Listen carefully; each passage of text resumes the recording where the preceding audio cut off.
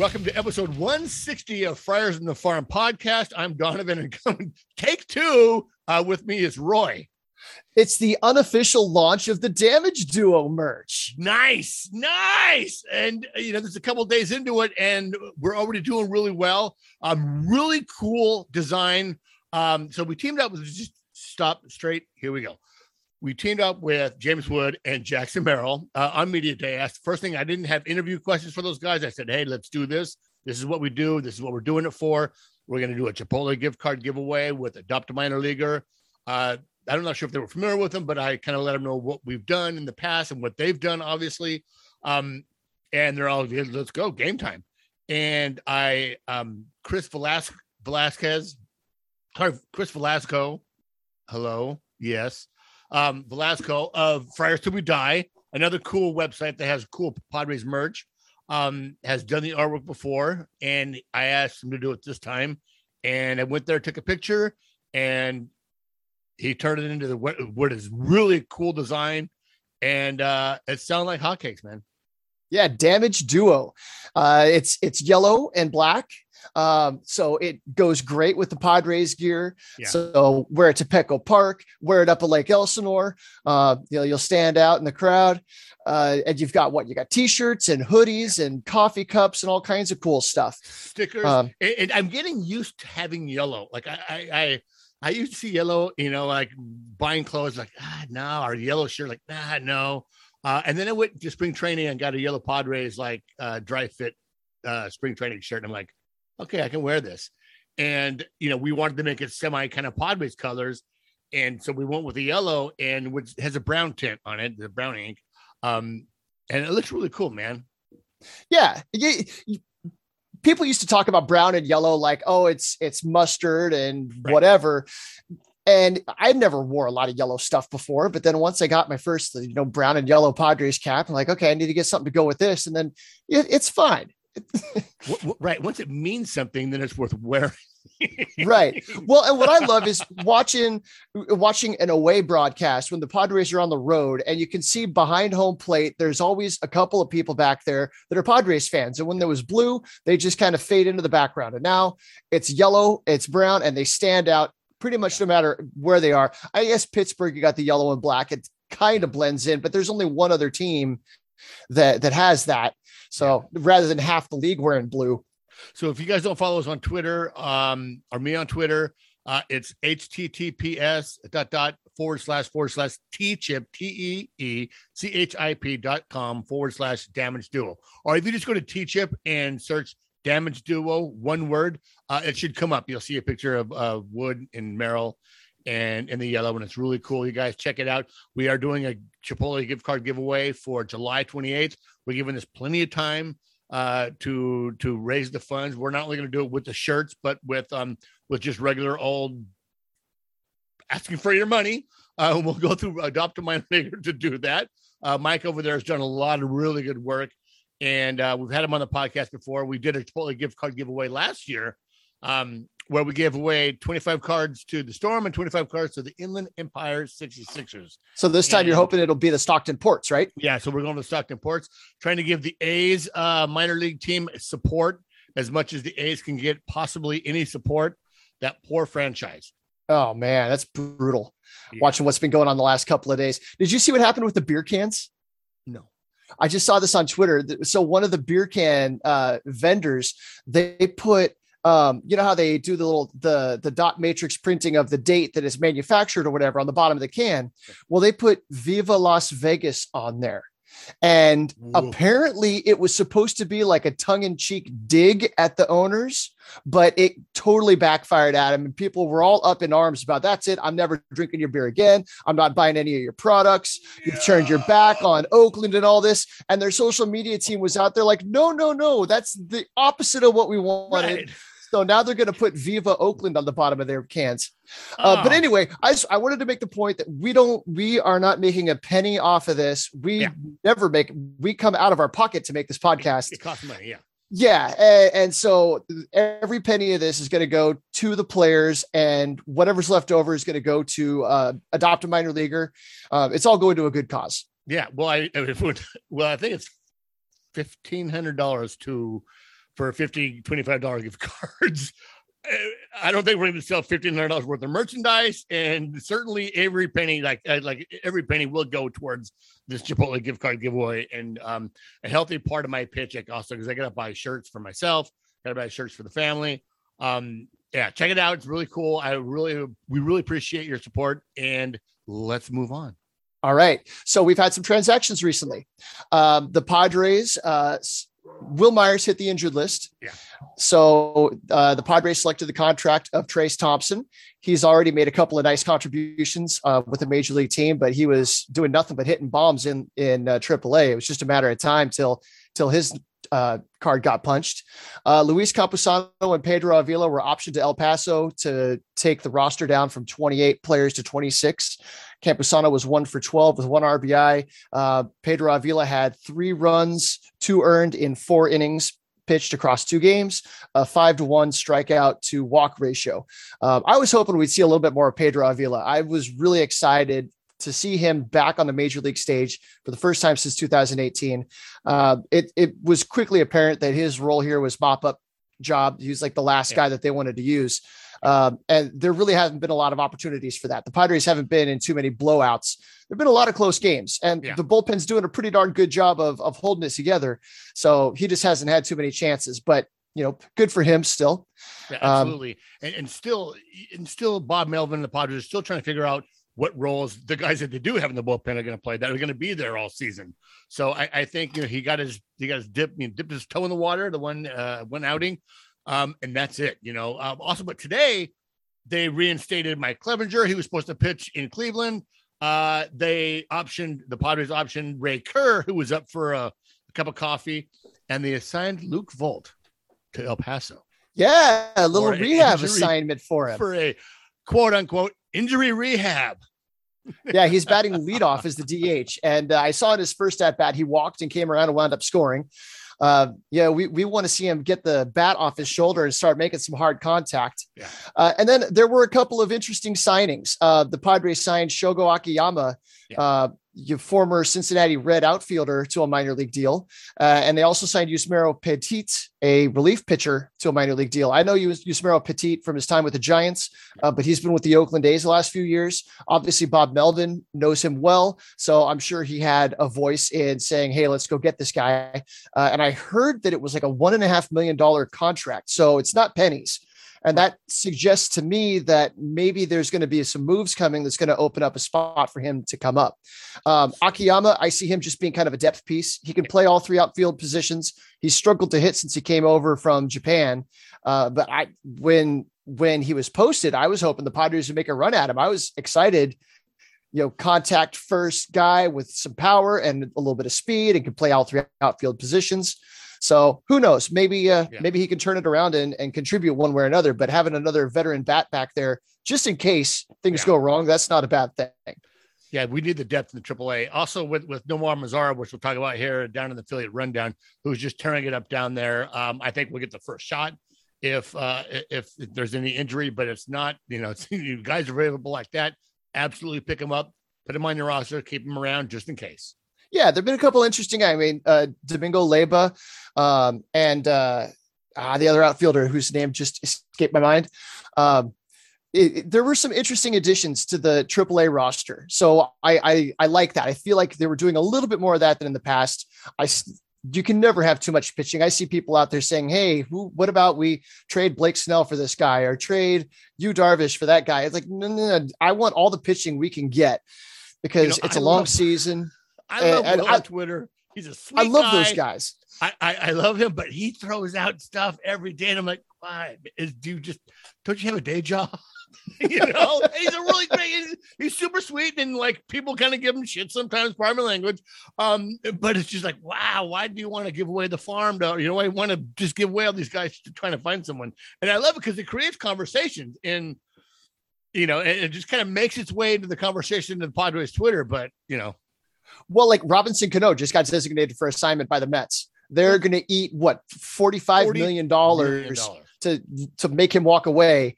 And so people are like, well, maybe Tatis would like to have his presence in the dugout. Well, He can't play second base anymore. And we got a bunch of people that can play first base. And I don't even know if he can hit anymore. Okay, maybe he can be a coach. Bring him in to be the extra coach on the bench. I'm okay with that. And then, the tweet was Fran Mills like 1 for 36 or whatever. And everyone's like, let's bring him home. I love that guy. And Robinson Cano is a great player, was a great player, but we kind of stopped thinking like that. As fans, we can't think with our hearts. We got to think with our heads. And those guys are not performing. We don't want them on our team just so they can sing "I Will Always Love You" or Robinson Cano can, look like Robinson Cano in the dugout. We're a championship quality team. We are a playoff quality team.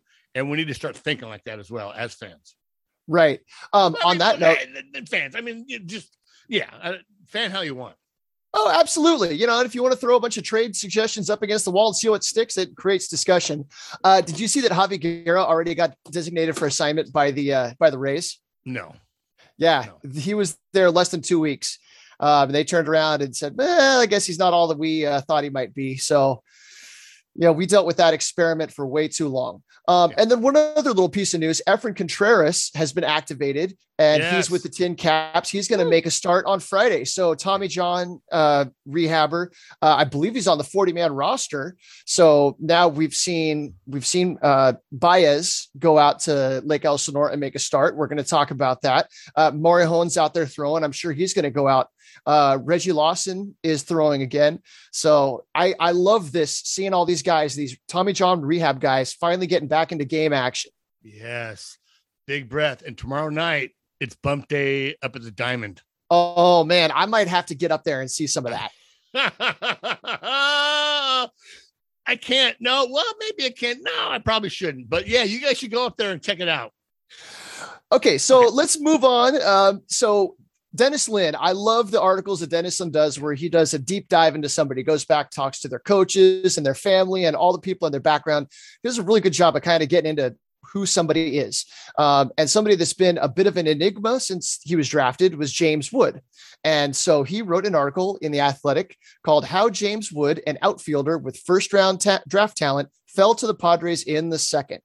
So he starts by saying, less than 3 months before the Padres selected him in the second round of the 2021 MLB draft and paid him first round money, James Wood ended his high school career in an apparent slump. He had hit .258 as a senior at IMG Academy in Florida. He'd struck out in 29% of his plate appearances.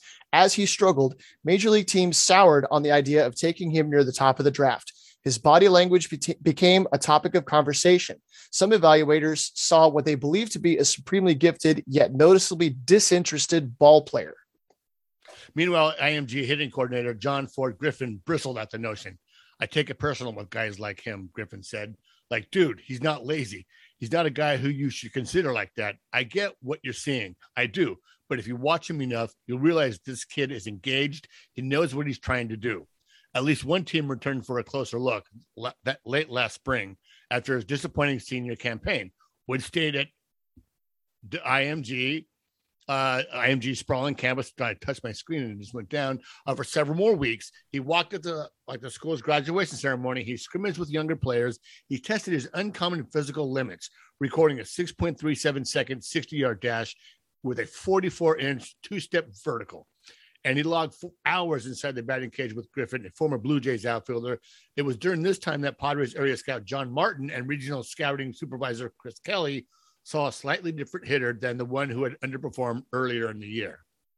Quote, "We had a lot of questions with the season performance and the amount of swing and miss that we saw throughout the year. And those looks honestly showed a lot of the aptitude that he has the ability to make some adjustments," said Mark Connor, the executive who ran the team's drafts from 2015 to 2021. "Ultimately, we just walked away from watching the season. It didn't paint a full picture of who he was and who he's going to be." And then a little later on, Dennis quotes Griffin again. "He has a way about him that honestly is rare. It's very mature if you look at it the right way, but some people look at him like, oh, he's kind of lazy. He's lethargic. That's just his tempo to life. He doesn't try to do things fast. He likes to enjoy things. That's just him. And things come easy for him athletically. I mean, I've never seen an athlete that gifted as big as he is, and he just doesn't let things get to him." It doesn't surprise me that he does well, Griffin said, and I actually expect him to even continue to do better. He's that kind of caliber of player. I do think he's elite, and I think he's elite at every level he plays in just because of the way his attitude and demeanor is and what he has in terms of his physical attributes. So as I was reading this article, what came to mind was somebody having a low pulse or a low heartbeat, that phrase that you hear people say, that just things don't bother him. And I guess you've seen him play in a couple of games. And you'll notice that we'll play a little bit of audio here in a little bit. He's quiet.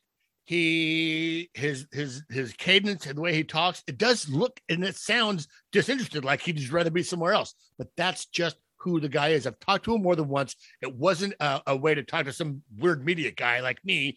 It was the way he talks. It's the way he holds himself. It's funny. Later when this article came out, I saw him get hit by a pitch, and it just, other guys would kind of toss the bat and maybe, make some, jerky moves towards first base. He just kind of like tossed the bat over there and started walking to first base. Like that low pulse is very mature in a way, because you don't want guys to get too emotional. You don't want them to be too reactionary. Sometimes you want these guys to be, and we're going to talk about it a little bit later on, Michel Baez, same way. You can't tell if he's winning or losing. You can't tell if he's happy or sad. He's just even keeled. And that is excellent for a professional athlete. Right. You don't see that a lot of times with guys that are 20 years old. And oftentimes Gabriel Arias comes to mind, that we saw him so much at Lake Elsinore, and something good would happen and he's jumping out of his skin. Something bad would happen. He'd have a bad at bat or something, and he would carry it with him for a couple innings or something. And it's just the highs and lows. It's so hard to manage that. So this is a guy that comes out of the box with that kind of just even keel, but still you see when he makes plays. Yeah, he scored the winning run the other day in the walk-off that we're going to talk about it. He was going nuts when that happened. Yeah. Saw him steal home on the backside of a double steal. These kinds of things, legging out an infield single. When he needs to get up, he's there. It's just 10 seconds after that, he's back to being the same cool cucumber. So a lot, of course, can change even in the span of a couple of months. That was the case last spring when Wood played himself out of the first round. Now he's again one of the country's most tantalizing prospects. I know it's not easy, but those are the things I expect from him, Griffin said. He's a superstar.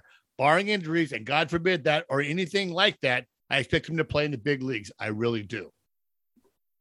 Absolutely. So we're going to play some video here, or some audio, sorry. So audio of some clips that I took from the media day. It'll be the James Wood, maybe a couple other pieces that are kind of fun. I didn't have a lot prepared. I really just wanted to talk to Wood and Merrill about the shirt and the design, but I had a couple of quick kind of questions for a couple of guys. So you're going to listen to that here, and then we'll get into the affiliate rundown. Hey, we're here with James Wood.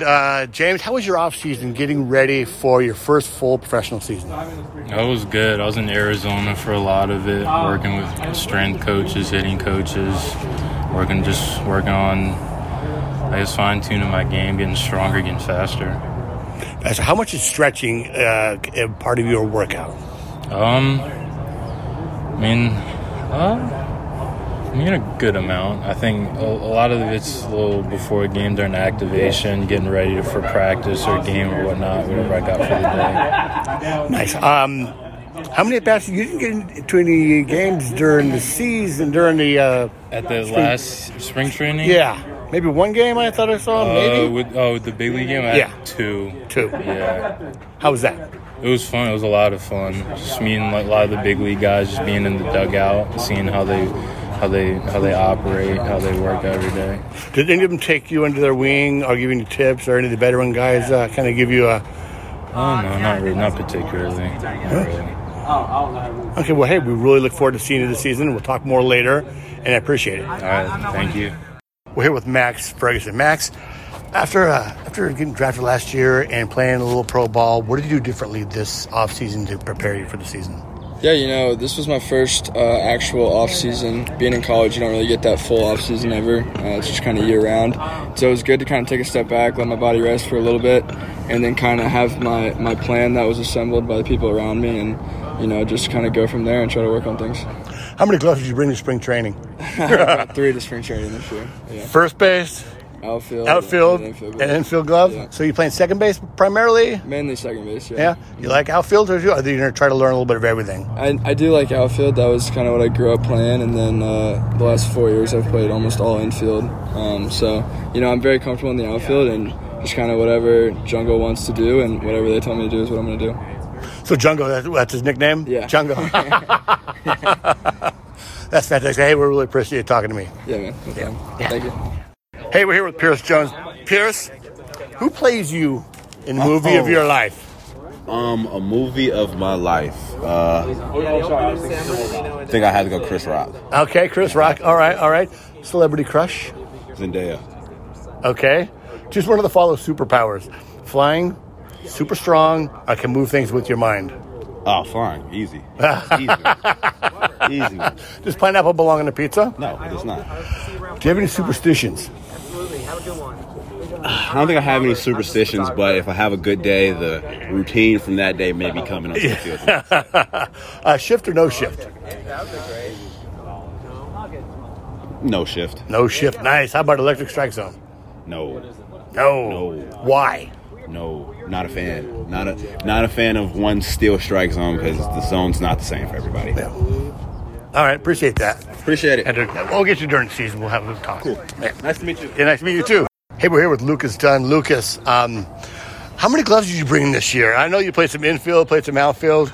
I've brought 3, and I got my 4th one on the way. I just ordered a first baseman. It'll be here in a couple days. That's first base, outfield. Base, I got an infield glove, I got an outfield glove, and a catcher's mitt. Oh my God! I saw you taking grounders at third today. You look pretty sharp. Thank you.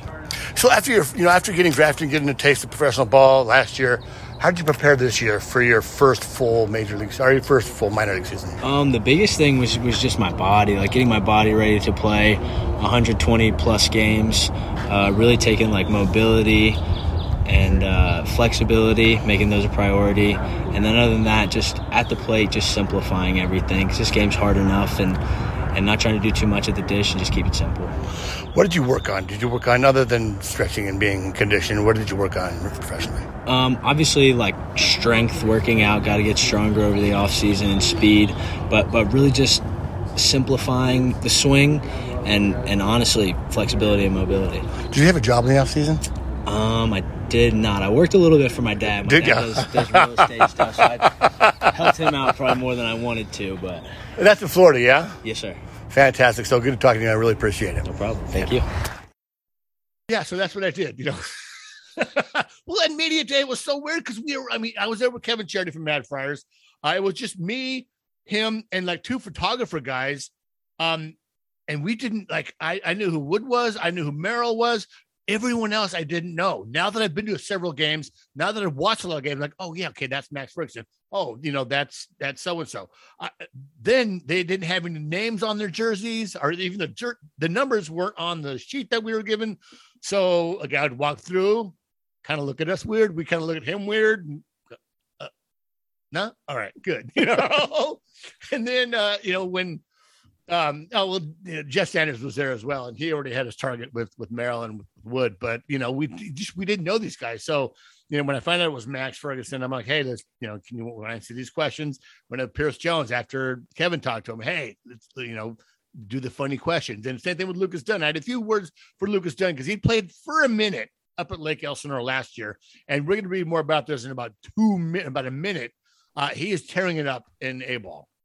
Right. So Mad Friars, Kevin has already put out a couple of those interviews. He interviewed Pierce Jones and he interviewed Kobe Robinson. And both of those were really interesting interviews. But yeah, I mean, it's not like you can see televised footage of what was happening in the summer league last year. And so in the past, like what comes to mind to me is when the Booster Club would have their welcome dinner. They didn't do that this year. I don't know if that's going to be a thing anymore, but I knew who some of these guys were because I'm a little bit more, obviously we pay attention to minor league stuff. So we were watching what's going on in Fort Wayne because then the following year, those guys would show up in Lake Elsinore. Yeah. That's no longer the case. So I already knew who Robbie Podorsky was and who some of these guys were. So I was standing there. Those guys. Yeah. So I'm standing there with Angela. I'm like, oh, hey, that's so-and-so. That's this guy. That's that guy. But And I can only imagine. I don't know who these guys are. Okay. Fresh off the complex, dude. They are fresh off the complex. Are you a pitcher? Are you a position player? Do you speak English? Okay, so let's go with the rundown here. Let's get it going. Lake Elsinore on strike one last Wednesday. Despite being with the Padres organization since 2019, Bodie Rascon's 4 innings Wednesday left him just short of 50 professional innings. The Texas native struck out a career-high 6 batters and bounced back from a rough first inning when 2 errors and a passed ball allowed 3 unearned runs to score. The St. Louis Cardinals led Major League Baseball with 17 stolen bases as a team. After swiping 3 more Wednesday, Max Ferguson has 17 to himself to lead all minor league players. Not only is Ferguson fast, but his .459 on base percentage is allowing him multiple opportunities to steal a base every night. In 16 games, Ferguson has 15 hits and 18 walks on the year while playing at all 3 positions up the middle. And I think he's only been caught once so far this year. So it's not just that he's super aggressive on the bases and getting thrown out all over the place. He's picking the right times to go. Right. He's another one of those under the radar guys that you're going to hear a lot about as well. Right. And as we talked about in the past, he played center field in high school. And then in college, he was playing around the infield. So he could pretty much do anything. And the guy's just a ball player. Like whatever you want me to do, I'll do it. And I think in the interview, there was an interview. It's like anywhere but catcher. Don't put me behind the plate, but whatever else you need me to do, I got you. Well, I asked him like, hey, how many gloves did you bring? He's like, I brought 3. Absolutely. So all these articles came from, all this information came from Mad Friars. We want to thank John Connor for the whole team for allowing us to use this. And let's move on to strike 2. Friday, right-handed pitcher Garrett Hawkins is pushing to be one of the system's first promotions of the year. The big Canadian dominated the 66ers for 5 innings, allowing just 1 earned run on 5 hits, adding 7 strikeouts. In 4 starts with Lake Elsinore, Hawkins has walked just 1 batter while striking out 26. Hawkins' 26 punch-out lead the Cal League. He is second in the league in whip, .76, and he's allowed opposing batters to hit just 200 off him. He should pitch tomorrow. So you guys, today is Tuesday. Tomorrow's Wednesday. He'll be pitching tomorrow. Definitely check him out tomorrow. If not, certainly Thursday. Lucas Dunn only had 1 hit, but he drove himself in with an inside the park home run that was a misplayed in the outfield. I watched it. The kid shouldn't have dove. He kind of Tommy Phammed it. It was a diving for just. As an outfielder, you have to know, like, am I diving for show or am I diving to go? But it was, he probably should have just let it come up. It got past him, went all the way to the wall, and, Dunn just booked around the corner and inside the park home run, Little League style. Well, so I've seen professional major league outfielders. They know how to make that dive and get something up so they keep the ball in front of them. It's not all that often that you see the ball just go careening all the way back to the fence. So, yeah, I mean, it's a cheap one. It's a little leaguer, but, It was fun to watch. So meanwhile, Jackson Merrill and James Wood have received the bulk of the attention this season among Storm players, but Dunn has quietly been the best player for the Storm. He leads the Cal League in walks with 20, triples 3 with triples, and his .469 on base percentage ranked 2nd in the circuit. Justin Farmer had a multi-hit effort to extend his hitting streak to 5 games. The 23-year-old got off to a slow start, but has found his way over the last week. During the 5-game hitting streak, Farmer is 8 for 17 with a double. The hot streak has culminated in Farmer's batting average increasing from 140 to 219, which is huge. Right. So that's an example where a slow start can kind of taint your numbers for a while, because we could be looking back midway through the season and his batting average still might not be much to look at, but that's because you have to take the first 2-3 weeks out of the equation to really see what he's doing. These guys are making so many adjustments. It could be they saw something on film. Okay, let's get your hands a little bit lower, or something small could trigger that. Still development. Right. Okay. So strike 3, Michel Baez made his first rehab start Saturday. The Storm got a balk-off win as they rallied to retake the lead they'd lost in the 7th inning. The victory leaves him at 14-6 on the year. He cruised through his first rehab appearance since Tommy John surgery. The righty got up to 96 miles an hour, had some good ride on his fastball as he worked 2 scoreless innings, allowing just 1 lazy fly ball to leave the infield. The 26-year-old righty officially has 30 days of rehab before the Padres need to make a decision on his status. So that's definitely one to keep a close eye on, is if he can get right quickly, he can definitely contribute to the major league team one way or another. And I can't imagine they put him in the rotation, but high leverage reliever, middle inning guy, mop up guy, whatever it is, if he's up there pumping 96 and he's got that change up working the way that he can do, he's a weapon. Yeah, he was working really efficient, and it was over before he even started. Really got 2 innings in, like, all right, oh damn, he's done. He didn't look like he belonged there. He looked good. The efficiency is what really mattered. The velocity was there. The breaking stuff was there. Sure, it's A-ball hitters, but what I really paid attention to was how many strikes he threw. He threw 18 strikes for 26 pitches. So, it's another one of those abundance. It's a quality problem for the Padres to have Baez rehabbing, to have Morejon rehabbing, to have Pedro Avila in their back pocket.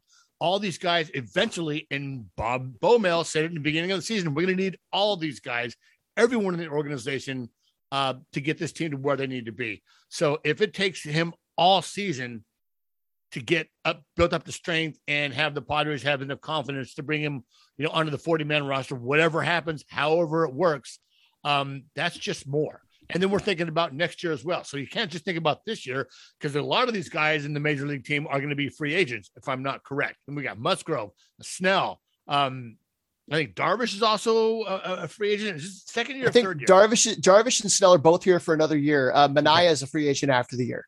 Yeah. One thing I like to do is I'll go on Baseball Reference and I'll look at last year. I'll look at some of the playoff teams and just see how many pitchers did they use throughout the season. Most teams use like 10, 12 or more starters throughout, guys that make 1 or 2 starts even, that counts. And then you look at all the relievers and they're up like 30, 40 pitchers throughout the course of the season. So it takes a village. Yeah. But so Garrett Hawkins going out and mowing guys down, and then you've got Baez doing the same thing. It makes me think, so this is single A. And if you go out there and you've got one dominant pitch, you can go out there and mow guys down and just throw that pitch right down the middle of the strike zone and blow it by guys. So it isn't until they move up a level. So I'm curious to see what happens with Garrett Hawkins. He's 22. He's a little bit older for the level. What happens when he moves up to high A, and really when he moves up to double A, where he has to pull another trick out of the bag. He has to locate a little bit more. He has to sequence. These pitchers are going to be able to read a scouting report and have a plan when they come up, rather than just, sit fastball and adjust, or what is the acronym? Sit fastball and adjust meet, something like that. Yeah. Sit fastball and adjust to off speed. Right. Hunt the fastball. Okay, so the Storm Sunday, walked it off for the second time Sunday. Cole Cummings hit a hard one-hopper to center, and James Wood trucked around from second base with the winning run to give the Storm their second consecutive walk-off victory and a 5-1 series win. Wood, who had reached on his third walk of the game, reached base in 16 of his 32 trips to the plate in the series, and now has a 1.110 OPS that would be good for third on the circuit if he had enough plate appearances. He struck out just 8 times in 55 plate appearances, less than half the rate he posted in his ACL debut last summer. And so that's something, you see somebody that's big, that's got power, and you watch the strikeout rate. That's the thing that's kind of limiting Josh Mears so far. And everybody points to that. That doesn't seem to be the problem with James Wood, even though his strike zone is a mile tall. He's got the eye for the strikes. It also sounds like they're pitching around him a little bit. They're pitching him down. They're pitching him low. And in the beginning of the season, he was swinging that stuff, and he's made that adjustment. He'll walk, and they are biting. They're nibbling around the plate, so they're not attacking him. They're trying to get him to swing, and he's not biting, and he's getting walks. So we had five walks over the weekend. And so who's the beneficiary from all of this? Lucas Dunn, really. Dunn, who turned 23 Saturday, is almost matching Wood's production after 2 more hits, a walk, and getting hit by a pitch Sunday. His season line is 311, 494, and 541. Each of the 3 stats ranked in the top 10 in the Cal League, and his OPS is 3rd among qualifiers. Like Wood, the 8th round pick out of Louisville had walked more than he struck out on the year. Carlos Ruiz connected on his first homer of the season, a monster shot over the batter's eye in center. Since signing out of the Dominican Republic, the 22-year-old has grown about 4 inches and added at least 60 pounds since signing out of the Dominican in 2016. That's my guy, Carlos Luis. Dude, he is prodigious in batting practice. Like batting practice, when they say raw power, he just sails them over with ease. Just translating that from practice into game time situations is the real differentiator. That's what separates guys. Okay, so let's move on to Fort Wayne. On Thursday, Blake Snell. We were just talking about him. Where's Blake Nemo? Trying to find Nemo. I don't know if he found Nemo in Fort Wayne. He had a rehab start. He managed 44 pitches and showed no signs of difficulty, walking none, and mostly breezing through 4 innings. The team will most likely determine the next step after seeing how Snell's body responds to the start and recovery after, although the lefty did mention on Twitter that sadly he has yet to find Nemo. And now we know that he is coming to Lake Elsinore. He's going to be making the start tomorrow. So get up there and go cheer him on. So following Snell, Jackson Wolf, who closed out the game with 5 innings of 2-hit ball. The West Virginia product joined the Padres in the 4th round of the 2021 draft and continues to be a fast riser, joining Fort Wayne after 5 starts in Lake Elsinore, following a 2-appearance introduction to pro ball at the complex. I saw him last year. He's got this funky lefty kind of 3/4 sidearm delivery. But to come in the middle of the game after Blake Snell throws 4 innings, and then he comes in 5 innings, just dominating, shut him out. Right. Tell the bullpen, hey, you guys just, go get some pizza, go hang out in the clubhouse. Talk to the outfielders. So when that game was going on and they were posting everything on social media, one of my favorite things was the picture of Blake Snell up on the mound on the bullpen, and there were like a dozen Tin Caps pitchers standing there, just going to school, just watching him do his thing and taking notes of, okay, this is how a big leaguer prepares for a major league start. Because I'm sure he was in the same headspace. Yeah. And as a young player, hell yeah, I'm going to stand around and watch, it's only a bullpen. Yeah, but it's a bullpen for guys who want a Cy Young, who's a dominant pitcher in the MLB. I want to know what this guy does. And then I'm everyone out to Ruth Chris after that. Yeah, I love that. And so that's the tradition. If you're the major leaguer, you're making a rehab start, you're supposed to treat everybody. But usually they okay, I'll take everybody out to Applebee's or something like that. No, Ruth's Chris. You can imagine how big that tab was. Absolutely. And that's, like you said, this is the first time a major leaguer has ever really rehabbed at Fort Wayne. And to have it to be someone as cool, I mean, the guy's a video game stud. Like he does a lot of the things that the younger players do as well as play video games, listen to the same music. I don't know what that means, but you know what I mean? Just he's a younger player. He's not one of these older veterans that are looking to get their work in, bounce out. All right, I'll buy you guys dinner. I'm sure he's engaged with these guys, having a good time. I watched him in our seats on Monday night. I watched him with Ryan Weathers. I watched him with the other pitchers, and he's farting around, playing around, having a good time. He likes to have fun. He likes to keep it loose. If we want to say Fernando was kind of like that on the position player side, really it's Snell who is kind of not necessarily the jokester, but just like to have a good time and have fun and keep things loose on the pitcher side. Oh, for sure. Yeah, we see that out in the bullpen when all the pitchers come out and today's starter is warming up. Usually the guys just kind of go over and sit on the bench and they quietly watch. Blake hangs out and chit chats with the fans for a few minutes, signs some autographs, goofs around with people. And the guy he's a talker. He's engaging with everybody. I love it. Yeah. Okay, so Corey Rozier reached base 2 more times and stole his 7th base of the season. The former Mariners farmhand pushed his on-base percentage up to 400 while bringing speed to the leadoff spot for Fort Wayne. Robert Hassel III broke the scoreless tie in the 3rd with a single, bringing his hitting streak to 5 games. He's batting 7 for 16 in that span. Brandon Valenzuela smacked a double after going hitless in his first 2 games of the series. The switch hitting catcher is batting 308 against lefties and only 182 against righties. That's fine. I really like Brandon Valenzuela. I think he can certainly, if he makes the adjustments and keeps working and keeps developing, he could be maybe not an everyday major league player, but he certainly can contribute to a major league team, maybe even be an everyday player. I find that split interesting that they chose to put that in there. Yeah. Because you hear about guys that are a switch hitter coming up, and then at some point they finally have the conversation of, okay, look, this is working. That's not. How about we just try batting right-handed full time and see how that works. And then, they might find that they're more comfortable from one side because it's a lot of work. He's a catcher. Yeah. He already has a lot on his plate. And then a switch hitter has to do twice the amount of work to hone the stroke from both sides, to keep the eye from both sides. You're looking at so much more as a switch hitter. Absolutely. So strike two, John Conniff was in Fort Wayne this weekend. Saturday, Robert Hassel III had an amazing game. Hassel 20 finished a triple short of the cycle with an opposite field 2-run homer as he accumulated 4 hits in 5 plate appearances and notched all 4 hits of Fort Wayne's, notched all 4 of Fort Wayne's RBIs. He closes out April with a slash line of 408, 371, and 645. I saw his first at bat today, and it was at 368, I think. The kid's still, if what Dennis Lin had put on a Q&A is true, where there's conversations on what his ceiling is going to be in the organization, I certainly wouldn't make any decisions until you see a little more, see if he can continue that in AA. But he seems to be hitting in every level, and Bobby Barrels is his nickname, and he seems to be keeping that as he progresses up the, up the organization. Oh yeah. I mean, he's crushing it in Fort Wayne. So it's only a matter of time until they move him up.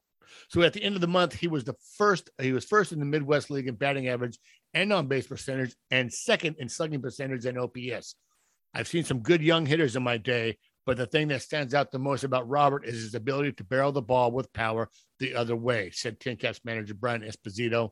For a small frame guy, you wouldn't think he would be able to go up there in the zone and drive the ball out of the park the other way.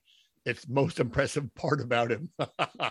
Oppo power with ease, and that's hard to do and not easy to come by whatever level you're at. And the fact that he's willing to go that way, that he has the confidence that I can barrel it up and go the other way. Yet you don't see that with a lot of guys that are 20 years old. No, usually they're trying to pull it. They get homer happy. They're trying to get into their power. He just knows that if he puts the barrel on it, he can hit it over the guy's head. And it sounds like double, triple, home run, whatever. He's happy just to get on base and contribute. He's not going for the power. It comes. Yeah, absolutely.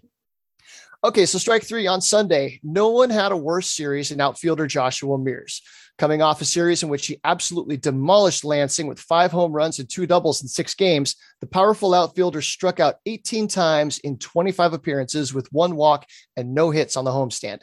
Sunday, he got the golden sombrero with 4 strikeouts in all 4 plate appearances. Quote, he was unbelievable in finding the barrel in Lansing, and there were some 2-strike home runs, and this group saw it, said Tin Caps manager Brian Esposito before the game. These guys were better in their execution of the pitches. The arms were a little bit better, and they challenged him, and Joshua needs to be challenged. You learn the most valuable lessons when you face guys that are good and will challenge you and how to grow. Guys are not going to throw pitches over the middle of the plate. They're going to try to force you to expand the zone, and he's going to learn how to commit to the plan and make adjustments.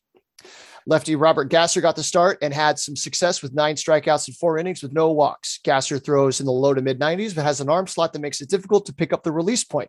Occasionally, the ball's flat in the zone, which can lead to hard contact and affect his command. Sunday, he gave up 6 hits, 3 of them doubles, 4 for earned runs.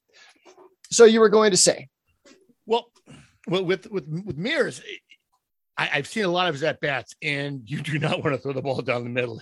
He will punish the ball. So what these guys are doing is they're starting they're attacking him in and then throwing the slider away, and he's not recognizing the pitch. So that development is he's going to have to recognize, and it says it here with stay with the trying to force you to expand the zone. He's going to learn how to commit to his plan. You have to stay focused. You can't get something hard in and then swing on the next pitch no matter where it's pitched, because he was getting thrown front door slider, which is about half middle outside of the plate, and by the time it gets to the plate, it's well off the plate, and he's already committed to a swing. Those are the adjustments that he's going to make in development. Like, these guys have to fail. Like he says it, you're going to fail. You're going to have to figure out what works for you and how to commit and stick with a plan. Right. And so this when was they find out your plan, they're going to have to make another adjustment. Right. So this was the 3rd week of the season. So at this point, they've been able to get a little bit of video. So obviously they're going to scout the guys that are doing the most damage first, being Hassel and Mears. Now, Hassel, his approach, his bat control, his eye, his plate coverage, it's kind of hard to come up with a game plan that's going to beat him. But with Mears, if you're seeing him getting extended and punishing stuff that's down low in the zone, okay, you bust him up and in. You try to tie his hands up. You get him to short arm it and see if he can get in. And he hasn't shown that he can do that right now. So, I like you say, it's an adjustment, maybe batting practice, have him throw a whole bunch of stuff inside and learn how to turn on that high inside fastball, or at least be happy to hit the flare over the second baseman's head rather than trying to pound everything. To the moon. Yeah. Absolutely. Yeah. And I do wonder if having that series in Lansing where he just went off, you get a little bit Homer happy. You start reaching for it. Maybe you start getting a little early, starting a little soon on the swing. Right. Yeah. Adjustments. Okay, so San Antonio, strike one. On Wednesday, Dwayne Matos carried a no-hitter into the fifth inning, and Esteury Ruiz extended his on-base streak. Matos cruised through the beginning of the game and did not allow his first base hit until the fifth inning. Matos finished the game, recording his first win of the season. He allowed 1 earned run in 5 2/3 innings pitched, with 2 hits allowed, 2 walks, and 4 strikeouts. Ruiz, who connected on his 6th homer in another multi-hit game, is working to change how people remember that trade. The now 23-year-old has been unstoppable in Double-A, hitting 400, 550, 683 on the season to lead the league in OBP and rank second in both average and OPS. He also leads the league with 12 stolen bases and is second with 15 walks. You name it, and Ruiz is doing it while playing full-time in center field. While 10% of a season is still a small sample size, Ruiz is already halfway over to his season walk total from last year of 28. Ruiz has always been a dynamic hitter, but he's now showing a better approach at working the count and waiting for his pitch. And so all of the stuff that's happening at the plate, what I've been curious about is what does he look like in center field? And I've seen a couple of highlight reel videos posted both on the Tin Caps Twitter page and also on Esteury's Instagram. So he's made a couple of nice sliding, diving catches, and he gets up, pounding the ground. I mean, he's as fiery and animated a guy as you're going to see on a baseball field. Well, and you've talked about this before, where, in Lake Elsinore, excuse me, in Lake Elsinore in the past, he was just swinging everything, just uber aggressive. I can hit every ball that's pitched to me, and that's just not how it works. You have to make those adjustments. You have to come up with a plan and commit to it, and it seems to be working. And so this is where, as to where Josh Mears is, a young hitter, still trying to find his way, still trying to, develop and keep with a plan at the plate. You see someone like Esteury Ruiz, who was where he was a couple of years back, has now made those adjustments and is seeing the fortune from it, certainly. Right. And he's not one of these guys that strikes out a ton. He's never been over 30% for a season in a strikeout rate. It's always hovered. I pulled it up on Fangraphs here. Okay. He's always been between like 20, 25%, which is pretty typical. This year, he's actually walking more than he's struck out. And I don't know if they have plate discipline numbers on here on like how many stuff out, what his chase rate is or any of that. Doesn't look like we have that data for minor leaguers. But the selectivity at the plate must be improving. And for him to be able to move up to Double-A and still make that step forward says that he's putting in the work for sure. Absolutely. So Alec Jacob continued his success in his first Double-A appearance. He faced 8 batters and retired 7 2 1/3 innings, 2 2 1/3 more scoreless innings. In 11 1/3 innings this season, Jacob has yet to walk a batter while striking out 18 and has run his career line to 31 innings without allowing an earned run. That's an incredible start to a pro career. Yeah. He has yet to walk a batter this year, and he has yet to give up an earned run through 31 innings in pro ball. That's got to come to an end at some point, but man, that's something to start putting a little tracker on every time Alex Jacob comes into a game. You got to tune in. And I think since then it has all come to an end, but I'm not quite sure on it, but I think I saw somewhere in the in the dailies that he had given up a little bit of runs. But moving on, strike two, Thursday, Augustin Ruiz sac fly in the second inning was all the scoring for the entire night. The 22-year-old outfielder from Villahermosa, Mexico, looks much more comfortable with Texas League pitching than he did at the end of the last season. Starting off the 2022 season,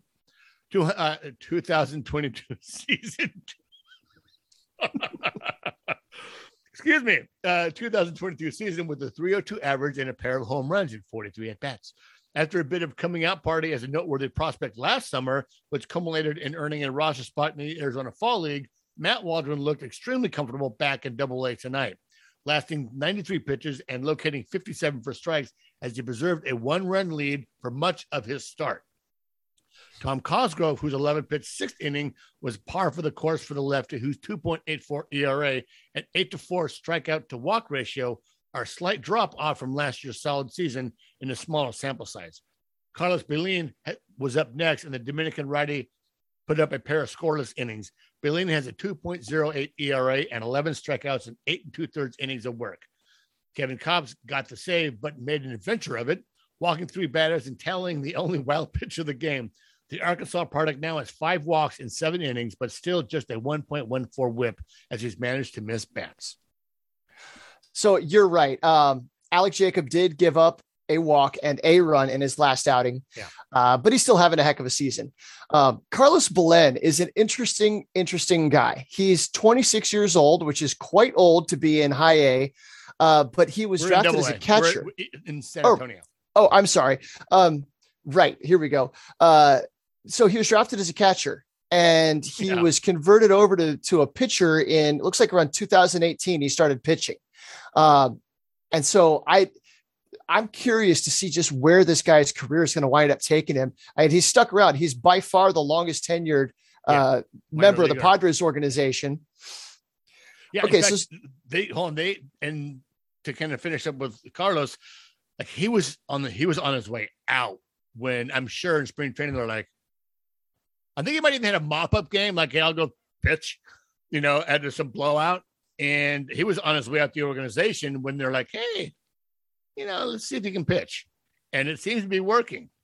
Right. I mean, that's kind of what happened to Javi Guerra. And it was clear that the bat just was not there. And It doesn't matter how good your glove and how strong your arm is. So they said, well, let's get you on the mound and see what you can do. And like, holy cow, there's easy 98 with lots of arm side run. Right. He even knows how to spin a little slider in there. Okay, we might have something here. I mean, 3 years later, they finally gave up on the experiment, but sometimes those things stick. There are a lot of guys Kenley Jansen was a converted catcher. Yeah. Okay, so strike 3. Reggie Lawson made his third start and continues to struggle. Sunday, he allowed 5 runs over just 3 2/3 innings. The 24-year-old struggled in 4 outings last year as he attempted to return from 2020 Tommy John surgery before ultimately shutting it down with a shoulder injury. In his 8 innings this year, opponents are hitting .389, and he's walked 8 and hit a pair against only 3 strikeouts. Once one of the top performers in the system, Lawson now sports a 7.44 ERA in Double-A across only 13 starts dating back to 2019. I don't care about the numbers with Reggie Lawson. Right now, absolutely. I just want him to walk off the mound healthy after every appearance and baby steps until he gets back on track. Absolutely. And I've seen some of his innings, and some of those innings are like, okay, here we go. He's just dealing. And then, he gets a Texas leaguer over the shortstop, and then he runs into trouble, and the ball finds bats. So there's flashes of what we want to see from him, and then there's not. And like you said, it's fine. Let's just get him through the season. As the season goes along, we're not even a month into the season. As he gets more comfortable back on the mound competing, let's see what happens, and we'll go from there. Certainly. Right. He was on his way a couple of years ago. He was knocking on the door. Oh, absolutely. Yeah, he was here at Fan Fest. They had him up on the stage at the Social Summit. They had him down there signing autographs, and they don't bring nobodies to Fan Fest like that. Right. So he was part of the plans for that year.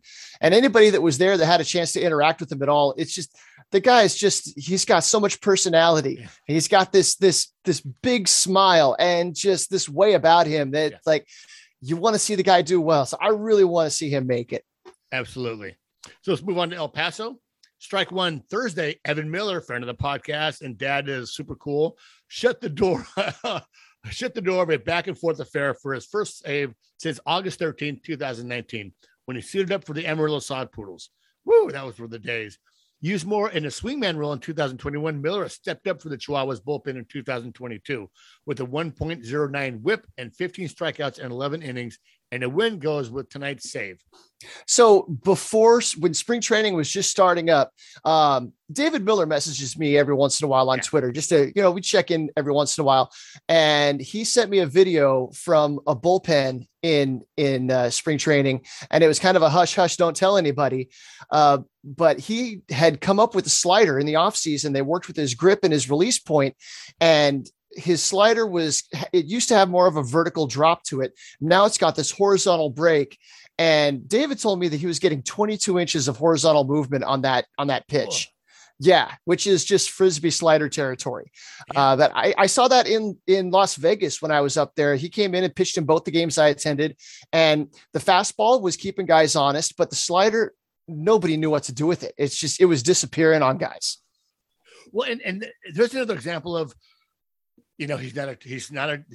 maybe he's a top 10, but he's a 9th round guy. And, he one of those guys that, you draft and persistence pays off. You find your pitch, you keep working at it, and you make a name for yourself. Certainly with Miller, certainly with, someone like Matt Waldron, who's got this, the knuckleball working. The guys that you kind of don't, that kind of just organizational guys pop up. And that's what I love about this game is it can happen to anyone. Right. And to have that success in the Pacific Coast League means you can have success in the major leagues. Right. So he was drafted in the 22nd round. Yes. And he went to Purdue, which is in Fort Wayne. Nice. So there was that was that 2019, I think it was, when him and Stephen Miller both started in Lake Elsinore. Okay. And Stephen kind of was a step ahead because he's a little bit older. But both of those guys were just kind of marching their way up through, and it seemed like they were just destined to make it. So now Stephen Miller, he's kicking Wilson. Butt with Stephen Wilson. I think Stephen Miller band. Good. Get on the Big Jet airliner. But yeah, the Stephen Wilson is kicking butt with the big league team, and Evan Miller is not far behind him. Yeah. And that's really good to see. So Nomar Mazara, being on the podcast really helped his career. I think it was really, make him make the choices that he's made. The mojo definitely plays. So Nomar Mazara, who clubbed his second homer of the series, Mazara is now slashing 379, 513, 724, and 25 at-bats for the Chihuahuas. Matt Batten got the start at shortstop and added double the boot. The super utility player is batting 324 and 71 at-bats and has started at second, third, short, and left field in the young 2022 season. The 26-year-old makes sense as a possible utility option for the Padres should they need him in the short term and look internally for a fix. Now, we talked about this before when I didn't record it, was Matt Batten could certainly spell Beatty, Matt Beatty. I could see that.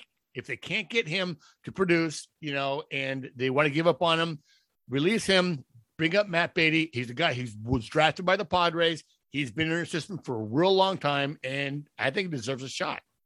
Well, and you also have CJ Abrams struggling right now. Yeah. And he's doing his thing. He definitely, when he's right, everything, the defense is there. He's done a great job running the bases. He's come up with a couple of nice hits. He's got his first home run, but there are times he looks overmatched. So you got somebody in AAA right now that's hitting real well. He plays all over the field. He's a good base runner. He's got enough power to keep people honest. He hit a home run today. It'd be great to see him at least get a cup of coffee at a minimum.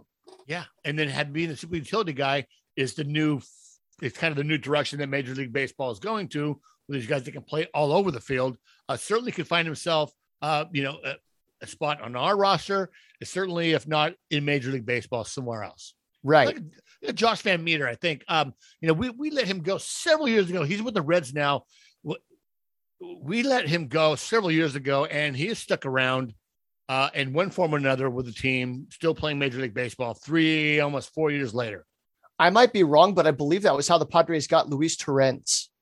Was in that Rule 5. It was that wacky Rule 5 draft where they wound up having two other teams make a selection for him. And then there was a trade to make up for it. I think that's how Josh Van Meter left the organization. And then Jace Peterson is another guy that comes to mind that was in AAA with the Padres, doing real well, seemed to be knocking on the door. And then they sent him to Atlanta.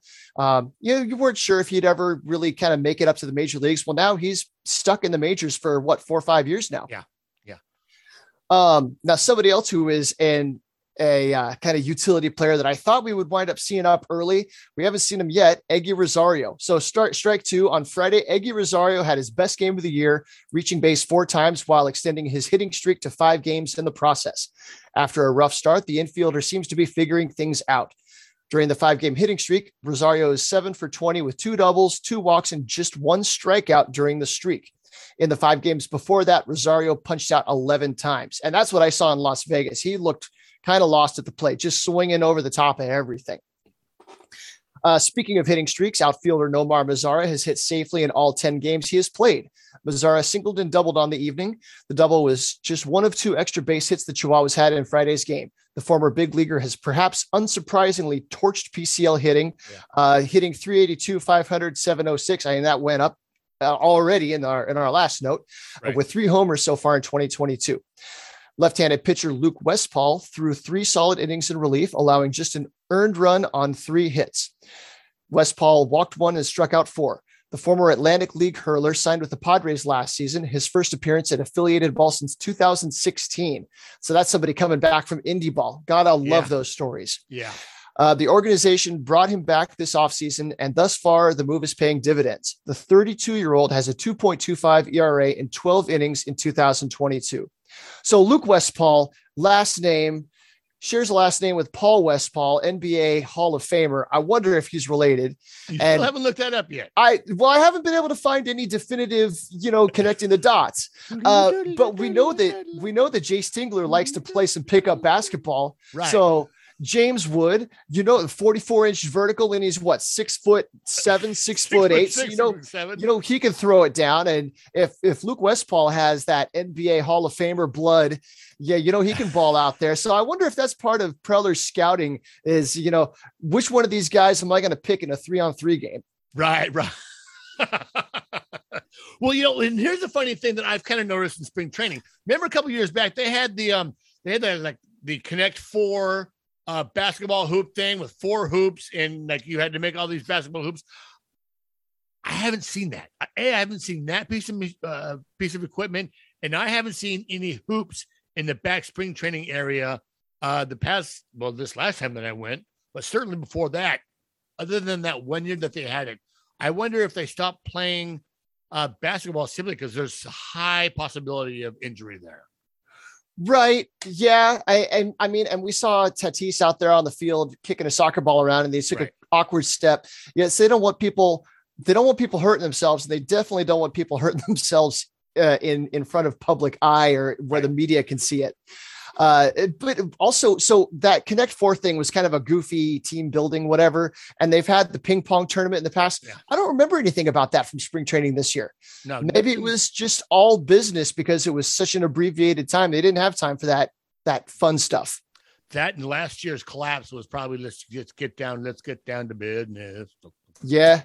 Let's get down to business. So finishing up strike 3 Sunday, Thomas Malone made the most of his third start of this series, slashing a bases clearing triple to start the Chihuahua scoring and connecting on his first homer of the year in his next at bat. The left-handed hitter signed as a minor league free agent as the lockout ended, jumped to season OPS 187 points with the big game. Now at 27, the Connecticut native was originally a 3rd-round pick by the Rays back in 2013 and played in the Yankee system for last year. Nomar Mazara had a single to extend his season-long hitting streak to 12 games. Eggy Rosario injured his left hand on a foul ball in the 4th inning and exited the game. A member of the 40-man roster, Rosario had a 5-game hit streak snapped on Saturday. While there was no immediate update, it appeared he had pain at the base of his palm. Yeah. I haven't heard anything further on that. Yeah. I don't know if he's in today's game. I'm pulling up the game score to check, but don't like hearing anything about that. Hand injuries, those take a while to come back. He is not in today's game, so he's still watching from the sidelines. Yeah, and that's fine. Let him sit, let him get healthy, and we'll get him back when he's ready. Right. So that opens up playing time for Matt Batten. He's starting at shortstop today. CJ Hinojosa is at second base. Kelvin Meleon made the move up to AAA. I think that was to take Rosario's spot. Yeah. And then Luis Liberato was the other guy I was trying to think of. That was the other name I was trying to think of earlier when we were talking about minor league guys that were, I mean, he has a little bit of major league experience. So, you never know when one of these guys, and Thomas Malone is getting hot now. Who knows when somebody's going to earn a chance and an opening is going to show up, and somebody you never heard of is going to contribute to a championship kind of a run. And that's it. You have to perform, and it's going to be for a cup of coffee, because this team is built, the 26-man roster is built for the playoffs. So you come up, you contribute, the major league guy comes back, you go back down. Having those guys come up and perform and contribute is huge. That's that depth that we so much lacked last year, kind of in the pitching department. We seem to have in spades this year. And then, on the major league position side, having these guys come up, like I said, if Matt Beatty doesn't continue, if he doesn't perform, like, someone else is going to get a shot. Oh yeah. Yeah. It's just a matter of time. Yeah. And we want him to do well, because we want every player to do well. But if not, we have the depth down in the minors, and certainly people that deserve a shot to get it. Meanwhile, you guys check us out on Twitter. Check out the link. Buy a sticker, buy a hoodie, buy a coffee mug. All that money just go to Adopt a Minor Leaguer. If we go to Chipotle gift cards, when I gave those cards away last year, the players, the Storm guys were so appreciative, but I was able to give it to every one of the players for the 66ers. And they were like, what? Huh? What? What's this? Holy cow, dude. Thank you so much. And I told one of the coaches, I'm like, make sure that the international guys know that it doesn't expire. Like, this is cash money for Chipotle. Like, it won't expire if they go back home for a year and they come back and they still have a gift card in their pocket. It won't expire. It's cash money. So let those guys know. And those cards go a long way from the American guys, particularly with the international guys that, are familiar with burritos, but don't know what to order from anywhere. And having a Chipotle gift card, $25 it's a meal, if not two sandwiches, 2 burritos at least. And it goes a long way, man. And we're just trying to get, do what we can for these guys. It's funny. I was just thinking about this the other day, and let me go on a little rant here. I don't know of any other podcast that sells merch for period. I follow a lot of minor league podcasts on Twitter, through the Friars on the Farm profile. I don't know of any other podcast that sells merch. And if they do, they sell merch to give it away. Like, we have jobs. You have a job. I have a full-time job.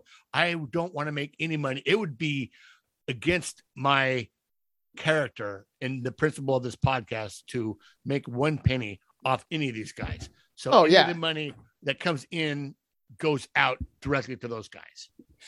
Right. And I mean, they're only making $1,500 a month, I think, at the single A level. Yeah. And $600 a year.